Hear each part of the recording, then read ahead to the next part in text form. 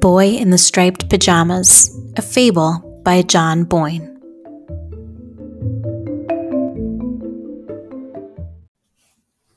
Chapter 6. The Overpaid Maid. Some days later, Bruno was lying on the bed in his room, staring at the ceiling above his head.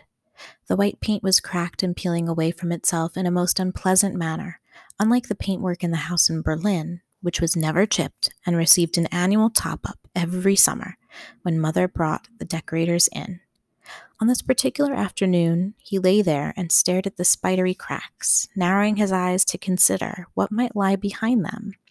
He imagined that there were insects living in the spaces between the paint and the ceiling itself, which were pushing it out, cracking it wide, opening it up, trying to create a gap so that they could squeeze through and look for a window where they might make their escape.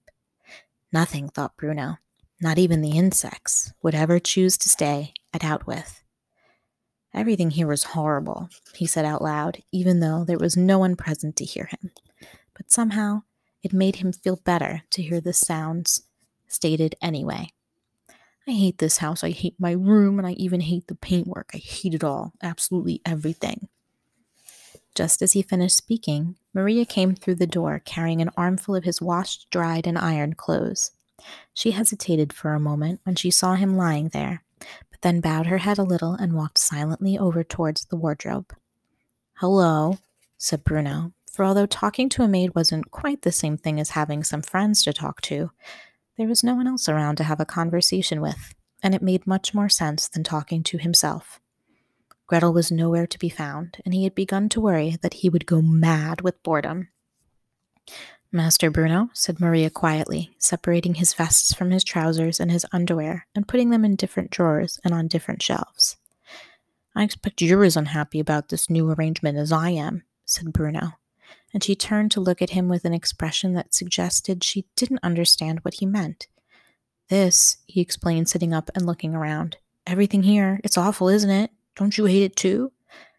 Maria opened her mouth to say something and then closed it again just as quickly. She seemed to be considering her response carefully, selecting the right words, preparing to say them, and then thinking better of it and discarding them altogether. Bruno had known her for almost all his life.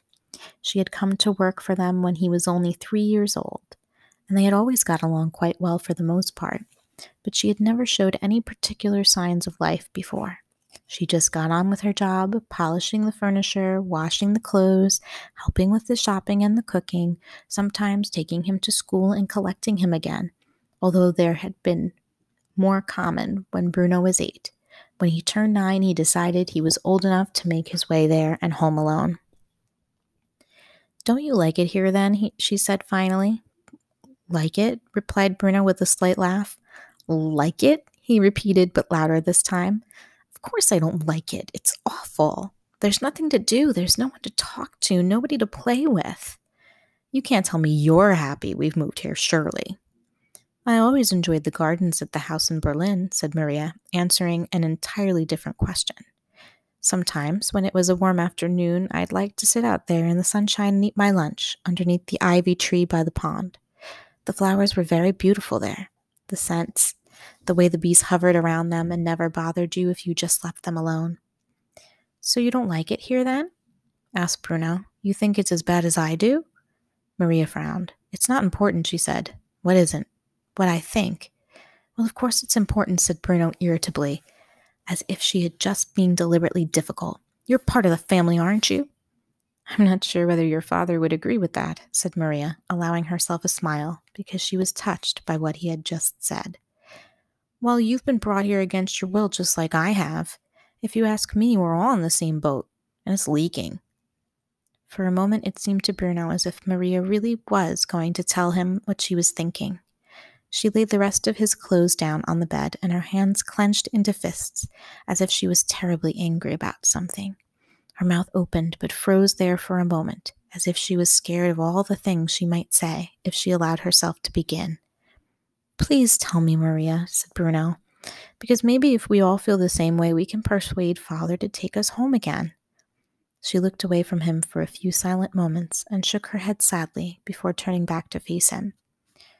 "Your father knows what is for the best," she said. You must trust that. But I'm not sure I do, said Bruno. I think he's made a terrible mistake. Then it's a mistake we all have to live with. When I make mistakes, I get punished, insisted Bruno, irritated by the fact that the rules that always applied to children never seemed to apply to grown-ups at all, despite the fact that they were the ones who enforced them. Stupid father, he added under his breath. Maria's eyes opened wide and she took a step towards him, her hand covering her mouth for a moment in horror.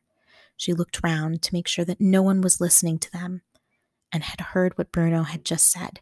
You mustn't say that, she said. You must never say something like that about your father. I don't see why not, said Bruno. He was a little ashamed of himself for having said it, but the last thing he was going to do was sit back and receive a telling off when no one seemed to care about his opinion anyway. Because your father is a good man, said Maria. A very good man. He takes care of all of us. Bringing us all the way out here to the middle of nowhere, you mean? Is that taking care of us? There are many things your father has done, many things of which you should be proud. If it wasn't for your father, where would I be now after all? Back in Berlin, I expect, said Bruno, working in a nice house, eating your lunch underneath the ivy and leaving the bees alone. You don't remember when I came to work for you, do you? She asked quietly, sitting down for a moment on the side of his bed, something she had never done before. How could you? You were only 3. Your father took me in and helped me when I needed him. He gave me a job, a home, food. You can't imagine what it's like to need food. You've never been hungry, have you? Bruno frowned. He wanted to mention that he was feeling a bit peckish right now, but instead he looked across at Maria and realized for the first time that he had never fully considered her to be a person with a life and a history all of her own. After all, she had never done anything, as far as he knew, other than be his father's maid. He wasn't even sure that he had ever seen her dressed in anything other than her maid's uniform. But when he came to think of it, as he did now, he had to admit that there must be more to her life than just waiting on him and his family. She must have thought in her head just like him. She must have things that she missed, friends whom she wanted to see again just like him. And she must have cried herself to sleep every night since she got here, just like boys far less grown up and brave than him. She was rather pretty too, he noticed, feeling a little funny inside as he did so. My mother knew your father when he was just a boy of your age, said Maria after a few moments. She worked for your grandmother. She was a dresser for her when she toured Germany as a young woman. She arranged all the clothes for her concerts, washed them, ironed them, repaired them, magnificent gowns, all of them. And the stitching, Bruno, like artwork, every design. You don't find dressmakers like that these days. She shook her head and smiled at the memory as Bruno listened patiently. She made sure that they were all laid out and ready whenever your grandmother arrived in her dressing room before a show. And after your grandmother retired, of course, my mother stayed friendly with her and received a small pension. But times were hard then, and your father offered me a job, the first I had ever had. A few months later, my mother became very sick, and she needed a lot of hospital care, and your father arranged it all, even though he was not obliged to. He paid for it out of his own pocket because she had been a friend to his mother. And he took me into his household for the same reason. And when she died, he paid all the expenses for her funeral, too. So don't you ever call your father stupid, Bruno. Not around me. I won't allow it. Bruno bit his lip. He had hoped that Maria would take his side in the campaign to get away from Outwith, but he could see where her loyalties really lay. And he had to admit that he was rather proud of his father when he heard that story. Well, he said, unable to think of something clever to say now. I suppose that was nice of him. Yes, said Maria, standing up and walking over towards the window, the one through which Bruno could see all the way into the huts and the people in the distance. He was very kind to me then, she continued quietly, looking through it herself now and watching the people and the soldiers go about their business far away. He has a lot of kindness in his soul. Truly he does, which makes me wonder. She drifted off as she watched them, and her voice cracked suddenly, and she sounded as if she might cry. Wonder what? Asked Bruno. Wonder how he can what? Insisted Bruno. The noise of a door slamming came from downstairs and reverberated through the house so loudly, like a gunshot, that Bruno jumped and Maria let out a small scream. Bruno recognized footsteps pounding up the stairs toward them quicker and quicker, and he crawled back on the bed, pressing himself against the wall, suddenly afraid of what was going to happen next. He held his breath, expecting trouble, but it was only Gretel, the hopeless case. She poked her head through the doorway and seemed surprised to find her brother and the family maid engaged in conversation. "What's going on?" asked Gretel. "Nothing," said Bruno defensively. "What do you want? Get out." "Get out yourself," she replied, even though it was his room, and then turned to look at Maria, narrowing her eyes suspiciously as she did so. "Run me a bath, Maria, will you?" she asked. "Why can't you run your own bath?" snapped Bruno. "Because she's the maid," said Gretel, staring at him. "That's what she's here for." "That's not what she's here for," shouted Bruno, standing up and marching over her. "She's not just here to do things for us all the time, especially things that we can do ourselves." Gretel stared at him as if he had gone mad, and then looked at Maria, who shook her head quickly. "Of course, Miss Gretel," said Maria. "I'll just finish tidying your brother's clothes away, and I'll be right with you."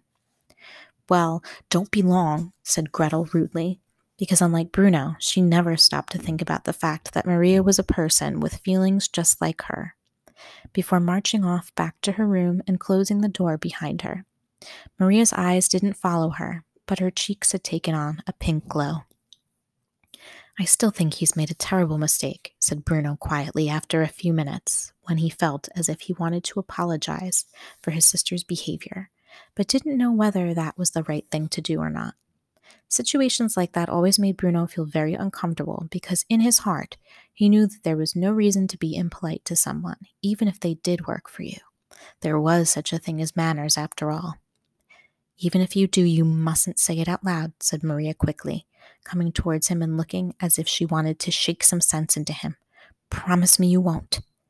"But why?" he asked, frowning. "I'm only saying what I feel. I'm allowed to do that, aren't I?" "No," she said. "No, you're not." "I'm not allowed to say what I feel?" he repeated, incredulous. "No," she insisted, her voice becoming grating now as she appealed to him. "Just keep quiet about it, Bruno. Don't you know how much trouble you could cause for all of us?" Bruno stared at her. There was something in her eyes, a sort of frenzied worry, that he'd never seen there before, and that unsettled him. "Well," he muttered, standing up now and heading over towards the door, suddenly anxious to be away from her. "I was only saying I didn't like it here, that's all. I was just making conversation while you put the clothes away. It's not like I'm planning on running away or anything. Well, if I did, I don't think anyone could criticize me for it." "And worry your mother and father half to death?" asked Maria. "Bruno, if you have any sense at all, you will stay quiet and concentrate on your schoolwork and do whatever your father tells you. We must all just keep to ourselves, safe until this is all over. That's what I intend to do anyway. What more can we do than that after all? It's not up to us to change things." Suddenly, and for no reason that he could think of, Bruno felt an overwhelming urge to cry. It surprised even him, and he blinked a few times very quickly, so that Maria wouldn't see how he felt. Although when he caught her eye again, he thought that perhaps there must be something strange in the air that day, because her eyes looked as if they were filling with tears too. All in all, he began to feel very awkward, so he turned his back on her and made his way to the door. "Where are you going?" asked Maria. "Outside," said Bruno angrily, "if it's any of your business." He had walked slowly, but once he left the room, he went more quickly toward the stairs and then ran down them at a great pace, suddenly feeling that if he didn't get out of the house soon, he was going to faint away. And within a few seconds, he was outside and he started to run up and down the driveway, eager to do something active, anything that would tire him out. In the distance, he could see the gate that led to the road, that led to the train station, that led home. But the idea of going there, the idea of running away and being left on his own without anyone at all, was even more unpleasant to him than the idea of staying.